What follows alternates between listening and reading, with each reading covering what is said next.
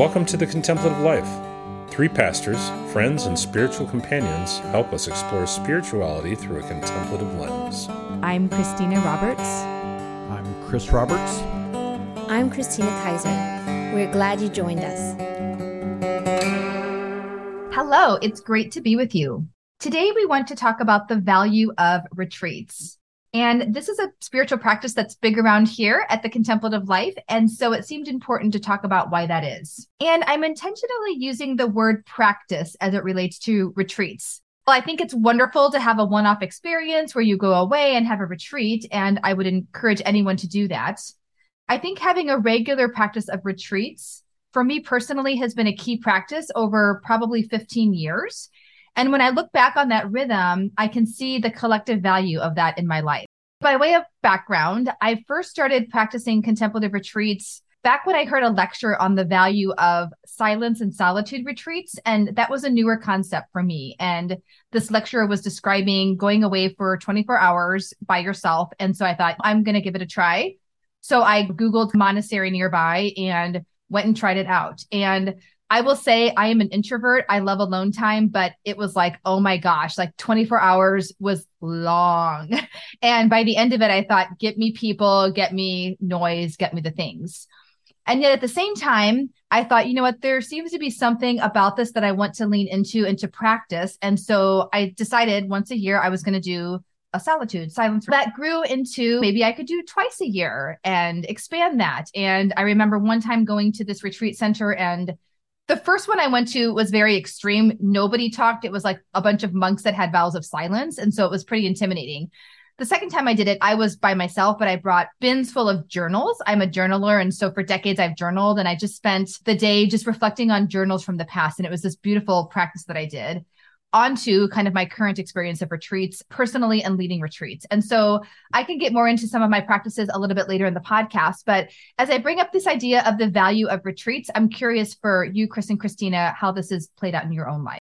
I think for me, it's played out in a number of different ways. But I think just like you, Christina Roberts, sharing about this being a practice, I too have learned the value of a practice of going on retreat. And I think for me, one of the values is coming away from your natural rhythm, the rhythm of your life, and going to a time that is set apart. The retreat is something that isn't part of your daily routine, the daily grind, whatever it is that you want to talk about your rhythm, however you want to describe that. And so for me, where I first started trying retreat, a lot of it was just like I was mostly sleeping. I found that my body needed to get caught up on rest. And so I would take naps. I would go to bed early and sleep late. And so for me, one of the things that I noticed about retreat was a time of deep rest. Like my body needed the space to just recoup and to realign. And so whenever you talk about the value of retreats and the practice of it, deep rest is one of the things that comes to me, as well as just stepping away from your normal routines and practices. Yeah, I am so team retreat. I love them. And I think when I first was introduced to the concept of retreats, they were a little different than what we're describing here, right? They would be more like conferences. There was a guest speaker, you came, there might be 3 talks in a day, you took a lot of notes, and then there would be also time for play or time for just soaking in the presence of God. But it was mixed in with this other stuff. And then came this introduction to contemplative retreat where there's just so much space and not much is required of you. For me, this allows me to bring in all this creative stuff that maybe I don't get to pull in all day long. So I get very excited about having colored pencils or paper or a journal. And I think this varies. Like I have a friend of mine who she talks about being an extrovert and going on her first silent retreat, and she brought all the things, like many things, so that she would have all this occupied time. And of course it didn't work out that way. It wasn't about doing all the things. And she slowly was guided through this process of what it means to take space and to really breathe. But there's nothing like it for me, this experience of feeling like things connect. I hear more clearly a lot of times. And I know that there's the possibility for that not to be the case. Like maybe you just fall asleep, but these become huge times of revelation for me and feeling like things get sorted out that I just couldn't, when I was busy, I couldn't really think, I couldn't see the forest for the trees. And I think we're beginning to name here that there's different types of retreats. So I appreciate you, Christina, naming that this isn't where you're necessarily listening to a bunch of speakers and getting information, but it is more the spaciousness. But within that, it could be silent, it could be individual, it could be communal retreats, body-centered retreats. So there's all different ways in which one can do retreats. There's not one right way or wrong way to do a retreat. I think for me, I was experiencing, so like I mentioned, I had started annually and then twice a year. And then I went to quarterly when actually my life was getting busier. My workloads and stresses were increasing. I just felt like I need that quarterly rhythm to have it in my calendar and know I'm going to have a day away where I can just rest and be and kind of disconnect from some of that stuff. And then after we adopted our second child and it was even more intense, I actually had a season of, I think it was like every other month type of a thing that I did. And I felt that increase. Since then, I've backed away from that and maybe gone more to the quarterly or a few times a year. But interesting too, just that sometimes our life demands, or not demands, it's a strong word. Sometimes our life invites us to step away in different patterns and frequencies. And I think, again, practices ebb and flow, as we talk a lot about on the podcast here. There's seasonal aspects to it. But I think for me, having an intentionality that retreat is just part of my spiritual health, just like I also go to the dentist several times a year and I do my physical, and there's things that I do in my life that are just really important for my well-being. To me, retreats is one of those. I appreciate you mentioning that, just the variedness of retreats and how that we might have different seasons where we're drawn to retreat for different reasons. And there's this real odd passage in scripture about Elijah. Elijah was this sort of prophet type figure, and I think he was away from his home base. And I think to some degree he had been on the run a little bit, but then I think he's trying to be led by God.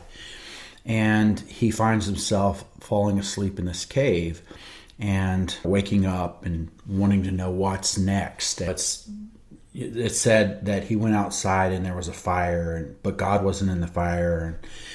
And there was a wind, but God wasn't in the wind. And then it says there was this still small voice. And sometimes that's translated as like deep silence. And God was in the silence for Elijah. And I find that to be true in my own life. There's a famous saying that says, God has a language and that language is silence. And I find that whenever I'm on retreat and I'm in silence, I hear things that I don't normally hear. And I become aware in ways that maybe I might have been a little bit myopic in my own life looking at a situation, but I think for me, silence allows me the opportunity to step back and maybe to take a wider view of my life. Yeah, I love the different ways in which we practice retreats. And I would say too, as someone who meets with different retreatants, I actually am a spiritual companion at a local monastery here, and hearing the different reasons that people go on retreat. It does vary. Sometimes it's wisdom seeking. Sometimes you go on retreat because you're really in a season of trying to discern, to understand wisdom. Sometimes it's burnout.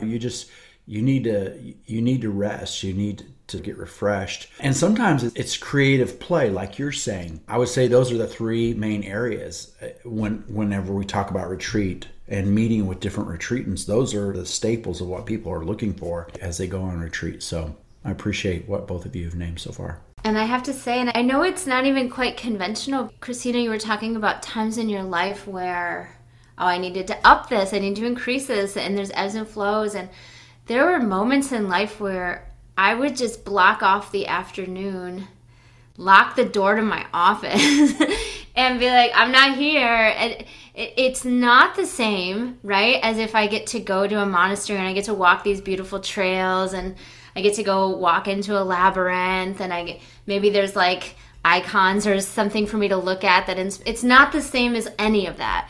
But it still is not the same as people continuously bombarding me. And so sometimes I would just say, I won't be available from 1 to 4 or whatever. And I locked the door and I like got on the floor instead of being at my desk. So we'll see how long getting on the floor is possible throughout life. But still, and that was what it was. And it was meaningful and I needed it. And if I couldn't get away, at least I could have this. So mini retreat. And that's important to name. I think that the idea is that if it's a rhythm, it's accessible to us. And so I've leaned into a lot of half-day retreats too, where I'm taking the morning and doing retreat. And it doesn't have to be that you're going to a monastery. Maybe it's a walk outside and then going to a favorite cafe or something and journaling. Or again, to your point, Chris, something out of the ordinary that we're doing, but it doesn't have to be the ideal ultimate thing. But how is it accessible and how is it meeting what I'm needing in a little bit more deeper, reflective way?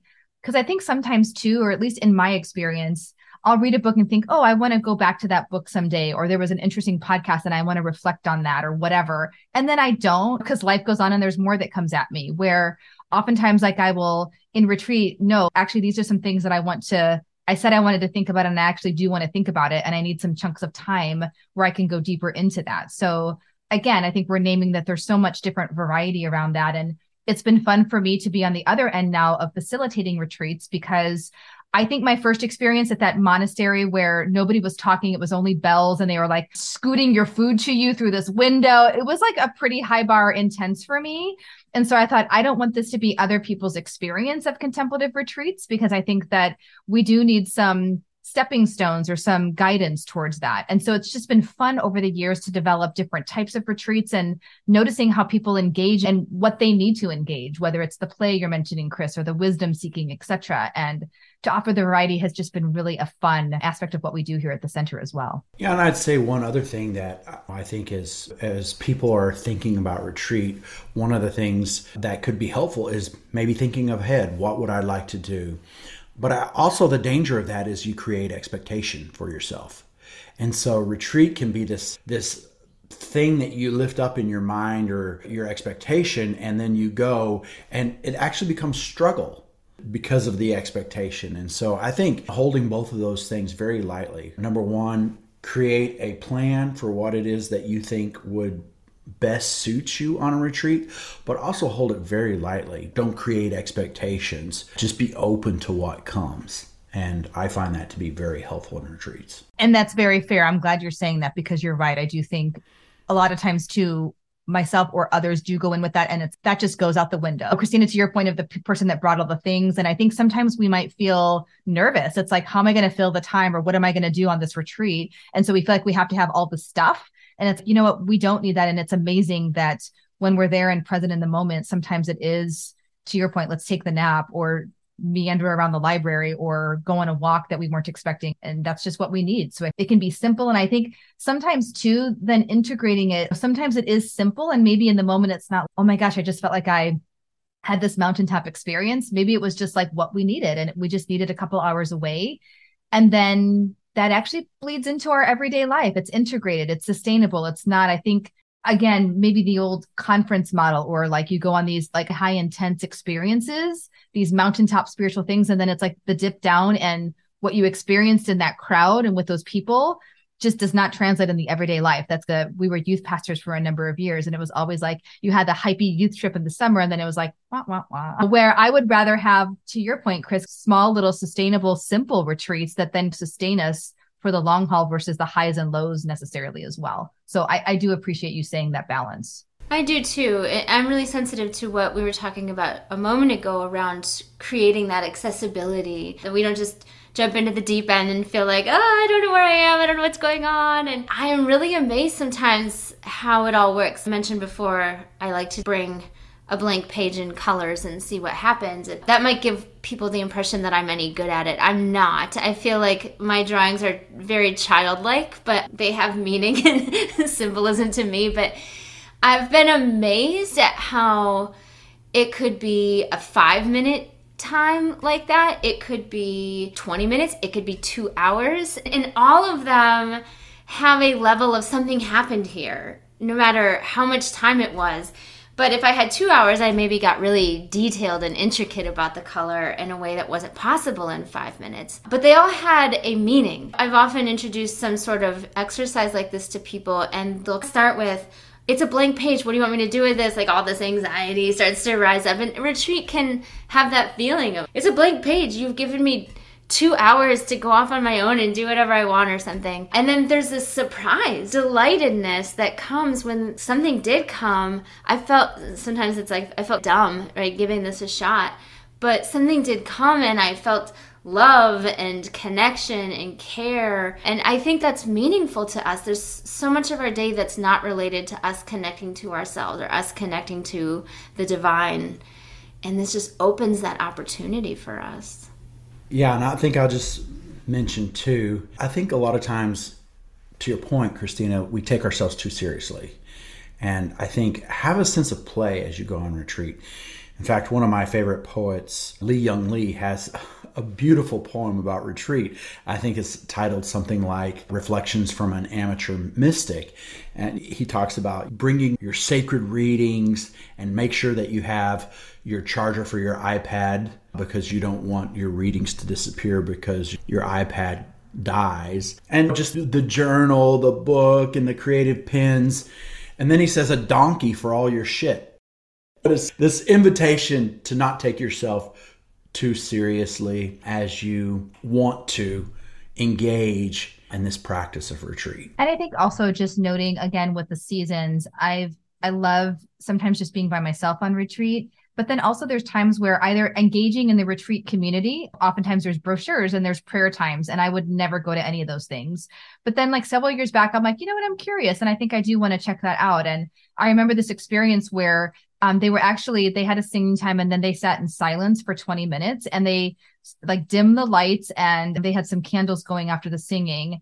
And you could just feel just this peaceful, amazing presence with people who have done this for decades and writing off of their experience. And so we were quiet, but it was very communal in that moment. And it was very profound for me. Also, I think having we plan retreats with others, maybe around a particular theme. So maybe it's last year we hosted a retreat when Mother's Day is difficult, and how a lot of times the narrative around Mother's Day isn't the Hallmark card. People have experienced loss or infertility or death of a mother. And so creating space for that. And just what made that retreat so rich wasn't that we all went off by ourselves and prayed. We needed community to heal. We needed to share our stories with one another and have that cathartic space.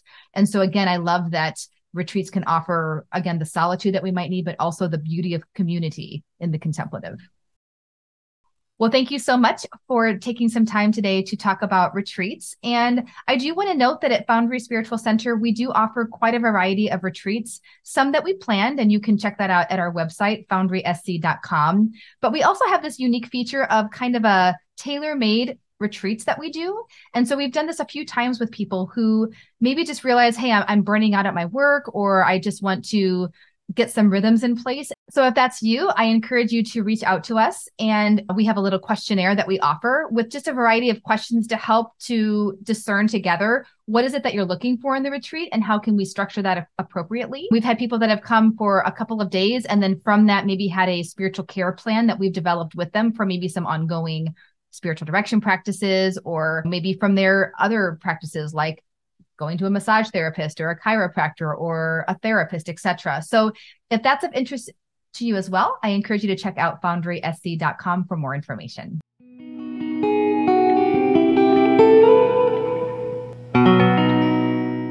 This is the part of our podcast where we talk about what we are into this week. So what are we into, folks? I am into something very grown up, I think. We have been in the process of changing out the way that our water is in the house. So we've had this kind of super hard water and it's been showing itself in various ways. So we had a water softener. It didn't seem to be doing the job. So we recently got this thing. It's a big tank. It's got a ginormous filter and it filters all the waters. We've been installing it and then testing the water and like noticing the differences. And the hope is that my skin will feel a lot better, my hair will feel a lot better, and it will be much healthier inside of us. But very grown-up thing. I am into water systems. I'm into something similar. I think I was recently in a space where someone put a lot of thought into the architecture of their home. And we have been evaluating what is a the best place for a home office. And so I am into putting thought into a comfortable but also very functional environment. So going along with your theme, Christina. I am into handwritten notes, and lately I've just been returning back to the appreciation of having beautiful cards that one mails. And so I went to Target the other day and picked out some fun new cards with the intention of sending some more handwritten notes. And I don't know, there's just something beautiful about that old-fashioned way of communicating. So that is what I am into this week. Thanks so much for joining us on today's podcast, and we look forward to next time. Make it a great week. If you enjoy listening to the podcast, we invite you to stay connected by signing up for our Foundry Spiritual Center newsletter, where you can learn about even more programs and offerings. You'll find a link to subscribe in the show notes, or visit us anytime at foundrysc.com. Thanks again for being with us. We hope you have a great week.